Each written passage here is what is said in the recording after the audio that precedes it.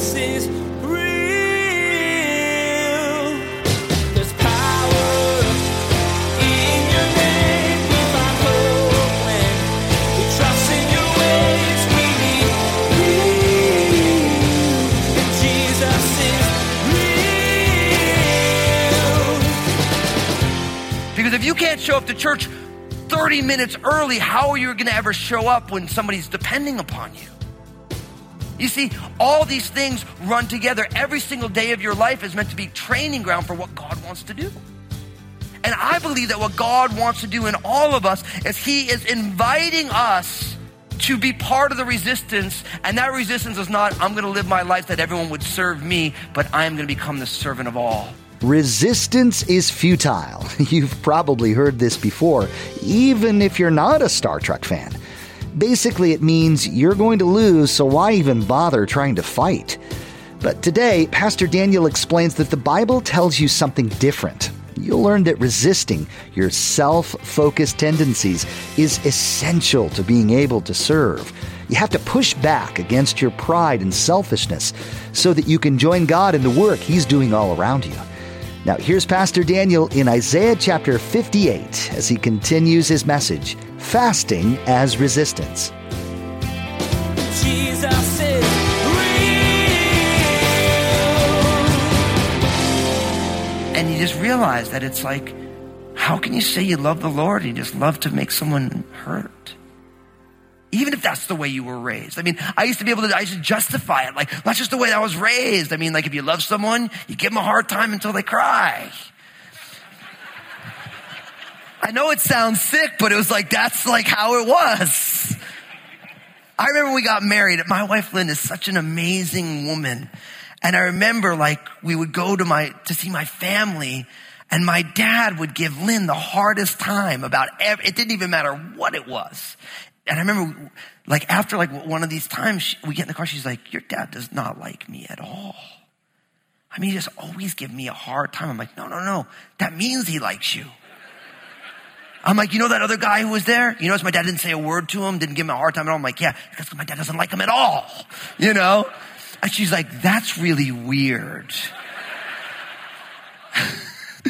And what I didn't realize is that my wife is the smartest person I've ever met as well, because she's right. It's totally weird. So you give a hard time to the people you really care about and the people you don't like, you're nice to? It's kind of sick, isn't it? See, this is why you guys need to pray for me more. You know, it's like you just realize, like, but the strife and debate. See, how can we say that we're really religious? How can we not pretend that we're playing religion when we do all this religious stuff like not eat for a whole day? And while we're doing it, we're exploiting people. We have debate and we have strife. See, what goes on is that it's real easy to do all this religious outward stuff and really have your heart be all wrong. And that's what Isaiah's getting at here. Now, what's interesting is from there, look at how verse 5 ends. Would you call this a fast and an acceptable day to the Lord? Like, is this like an act of worship?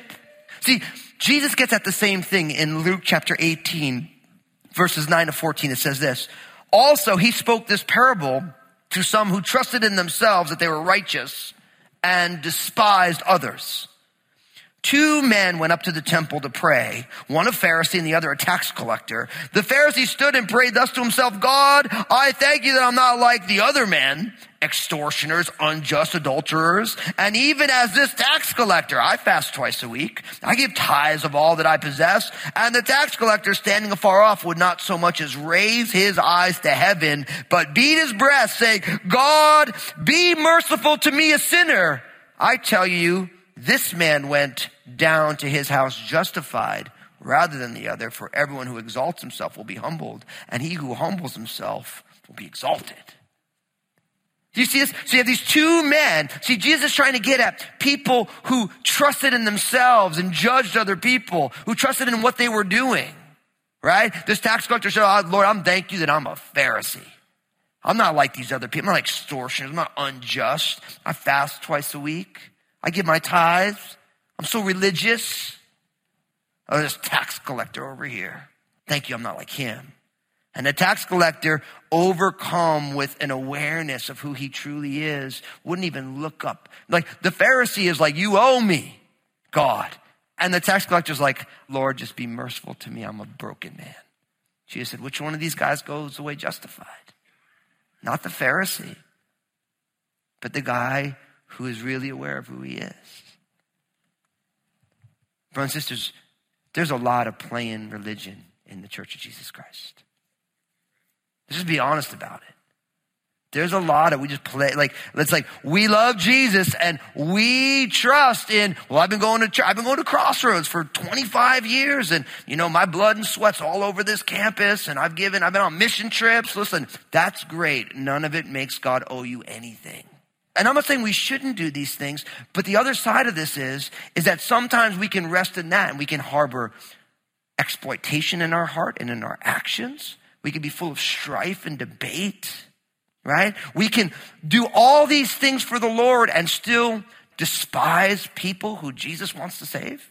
I mean, isn't this the testimony of the people of God in 21st century America? Now, I realize, this is why I love the Bible. Because I realize I would do better off if I just told all of you guys, just keep being how you are. You know what I mean? Like most churches are wired that way. Just, this generation, older and younger, they don't challenge them. They don't want to be challenged. Just affirm them. Tell them, you're great. You're wonderful. But what's funny? The Bible never tells us to act that way. Now, listen, I'm living this too. I got the word pastor before my name. So it's real easy to play pastor. It's real easy to be like, oh, so holy and so contrite and humble. It's like they don't give you a course on that in school for pastoring. And even if they did, I didn't go to that school anyway. But the idea is we don't want to play religion. We don't play that stuff. Because what it does is it undercuts the gospel. See, look at what goes on from here. Now, from verses 6 to the end, you have all of these if-then statements. Right? If this happens, then this happens. If this happens, then this. Look what it says in verse 6. It says, is this not the fast that I have chosen to loose the bonds of wickedness, to undo the heavy burdens, to let the oppressed go free, and that you break every yoke? Is it not to share your bread with the hungry, and that you bring to your house the poor who are cast out? When you see the naked, that you cover him, and not hide yourself from your own flesh? Then your light shall break forth like the morning. Your healing shall spring forth speedily, and your righteousness shall go before you. The glory of the Lord shall be your rear guard. Then you shall call, the Lord will answer.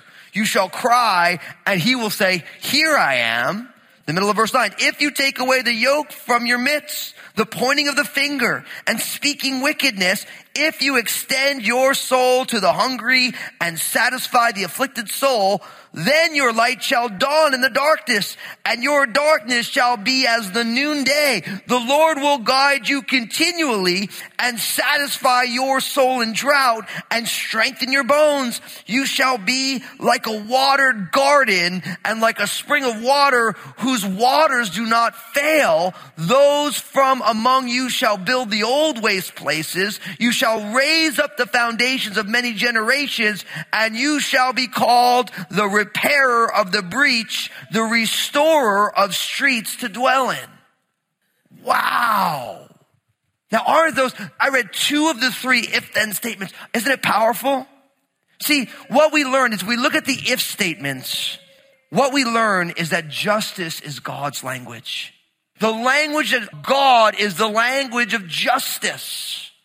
How do I know? Look at the ifs. First, is this not the fast I have chosen, verse 6? To loose the bonds of wickedness, to undo the heavy burdens, to let the oppressed go free, and that you break every yoke. Is it not to share your bread with the hungry, and that you bring to your house the poor who are cast out? When you see the naked, that you cover them, and not hide yourself from your own flesh? Going down the middle of verse 9, look at the other if statement. If you take away the yoke from your midst, the pointing of the finger, the speaking wickedness, if you extend your soul to the hungry and satisfy the afflicted soul. All of this is justice. It's all in every place. You see brokenness. You see systemic oppression. You insert yourself and you begin to be a force for change. That is the fast that God wants for us. See, that's what fasting is designed to do. It's designed to help us identify with people who are on the margins because we are self-inflicting ourselves into the margins by not partaking in the things that we could be partaking in on purpose to grow. God wants all of us to fast from living your life just for yourself, and you begin to live your life for God and for others, and that is an act of resistance. You are living against what is the path of least resistance in the world that we live in, which is you just do whatever you want to do for yourself, however you want to do it. Your life is yours. And really what you have is everything is designed around you living the life that you want to live. But what you find is that we live in one of the most blessed, prosperous times in all of history. And most people feel a discontentment. You know why? Because if you are the center of your solar system is lousy. You know why? Because you're not the center of anyone else's solar system. Our culture, in our narcissism that is baked on into the way our culture works today, that says everything revolves around you. But guess what? You're the only one who thinks that. And the problem is everybody around you, because of our cultural narcissism. Now, I'm not just saying that because I'm a pastor. All you have to do is read all the philosophy and sociology of this generation. People want to blame the millennials. This is the boomers. It's the builders all the way through the folks who are coming after Generation Z, after millennials. It's a culture that is steeped on it's all about me and everything should revolve around me. But when everyone is the center of their own proverbial solar system and you don't have any planets orbiting around you, it is quite disconcerting. And many of you are feeling that right now. You can't understand why your marriage is unfulfilling, or why your job is unfulfilling, or why your kids are unfulfilling, or all these things, why your retirement is unfulfilling. Why? Because it was never meant to be lived solely about you. But here's the thing. It's one thing to know that, and it's another thing to say, I'm going to step into the resistance against that. Because you know what I've learned? We are all designed and recreated by Jesus through Jesus' finished work to be part of something bigger. But if we don't start taking small steps now, we will never find ourselves part of the bigger story. So long before you become a world changer, long before you become somebody who is a transformational agent in your community, you have to learn how to show up early and be a greeter at church. Because if you can't show up to church 30 minutes early, how are you going to ever show up when somebody's depending upon you? You see, all these things run together. Every single day of your life is meant to be training ground for what God wants to do. And I believe that what God wants to do in all of us is he is inviting us to be part of the resistance. And that resistance is not, I'm going to live my life that everyone would serve me, but I am going to become the servant of all. Because Jesus said the greatest in his kingdom is what? The servant of all. See, Isaiah 1:17, the very first prophecy in the book of Isaiah says this: learn to do good, seek justice, rebuke the oppressor, defend the fatherless, plead for the widow. See, that's real, pure, and undefiled religion. All of us seeking to engage ourselves in being a part of the solution of this world, not part of the problem. And you see how challenging that is. See, the fast that God has chosen is us to learn how to be his hands and feet in the world. Listen to Proverbs 21:15. It is a joy for the just to do justice, but destruction will come on the workers of iniquity. It is a joy for the just to do justice.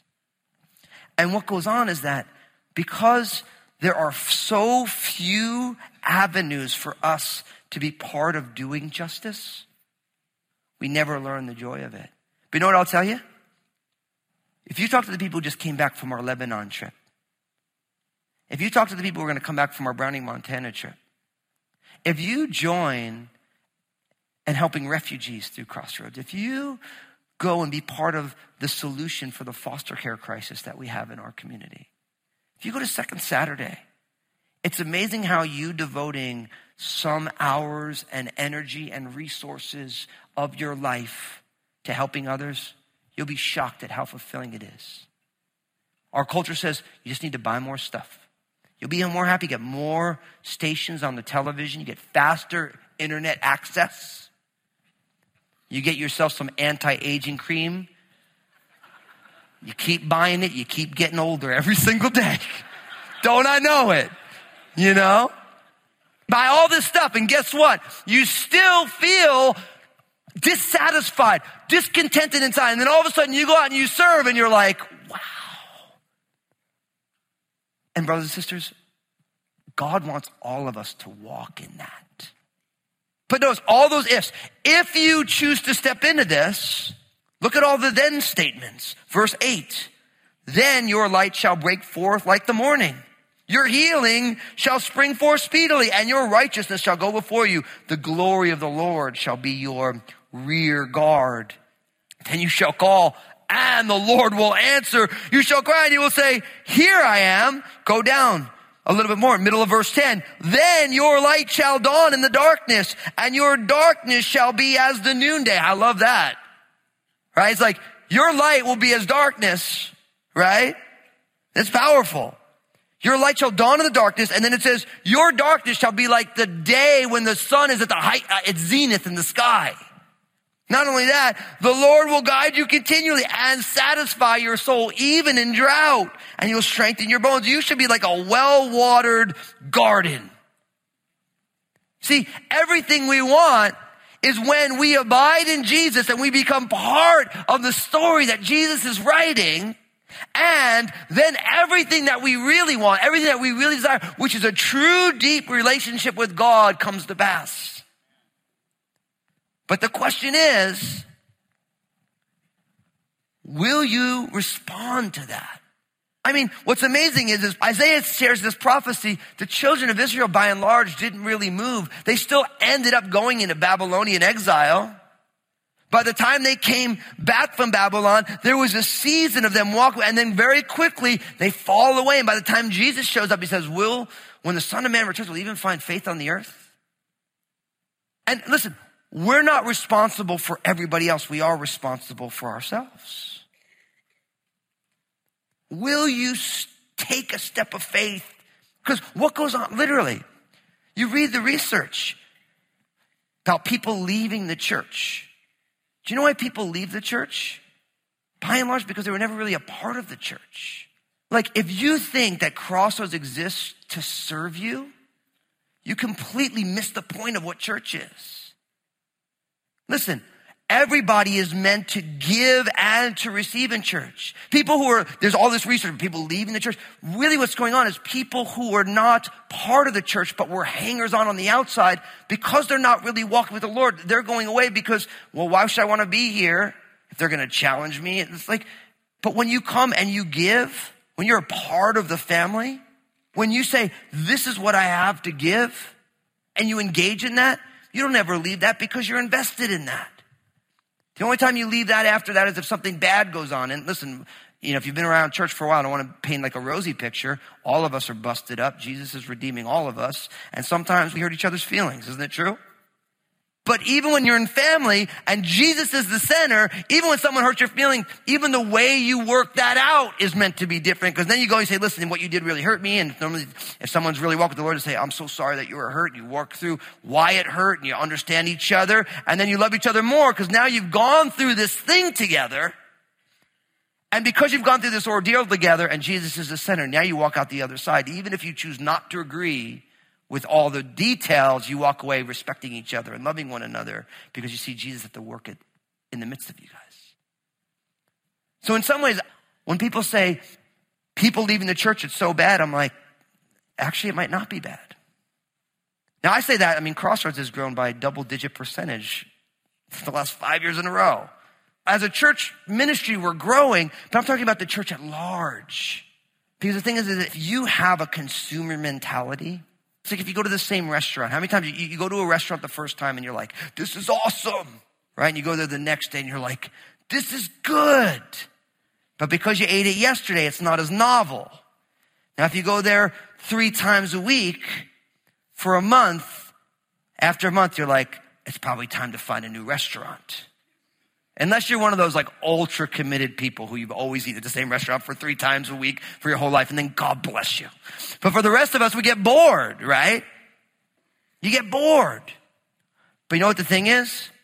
If you're the owner of the restaurant, you're always going there, aren't you?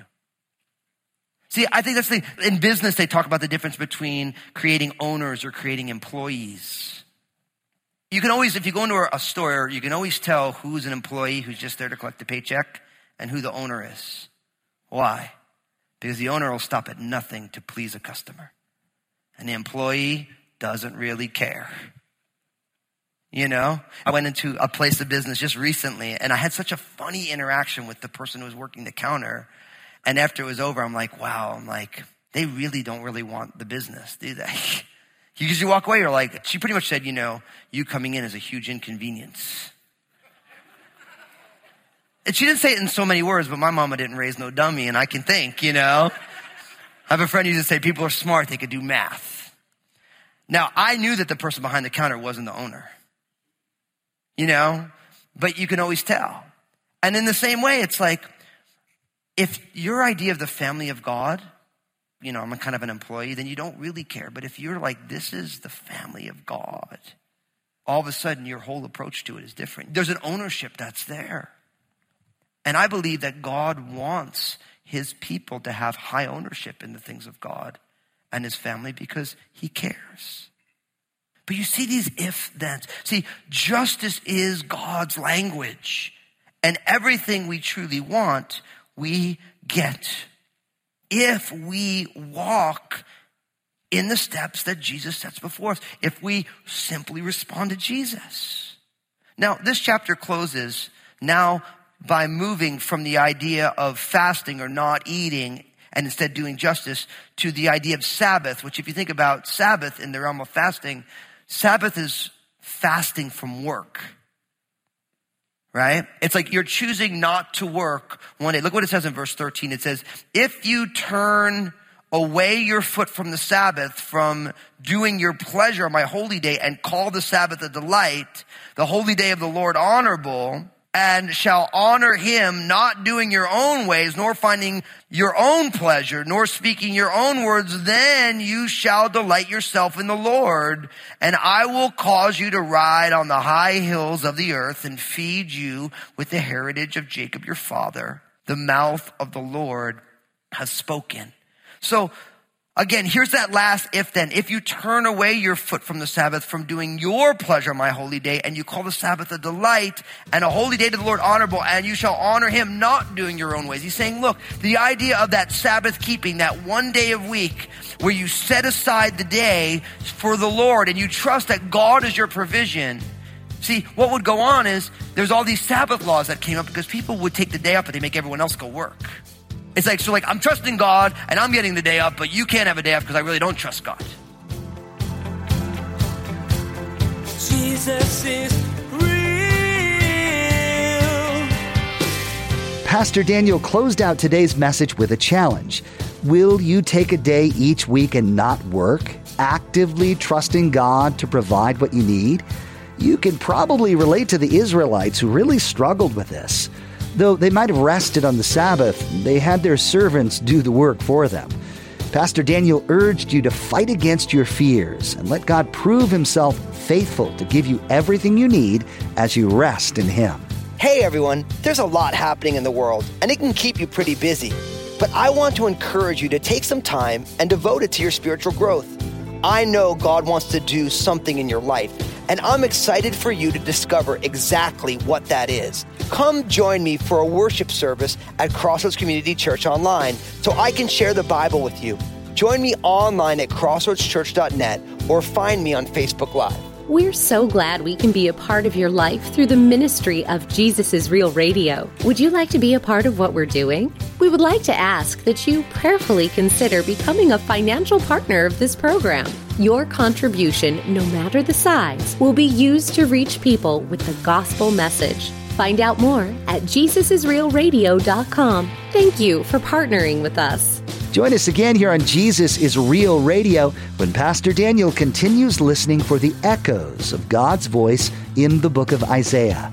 You'll explore what Isaiah says about heaven. The unknowns of the future can be really scary, but you don't have to let that fear handcuff you. The Bible has a lot to say about what to expect and how living with that future in mind changes your present moments in beautifully profound ways.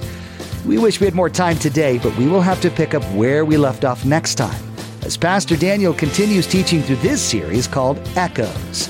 That's next time on Jesus is Real Radio.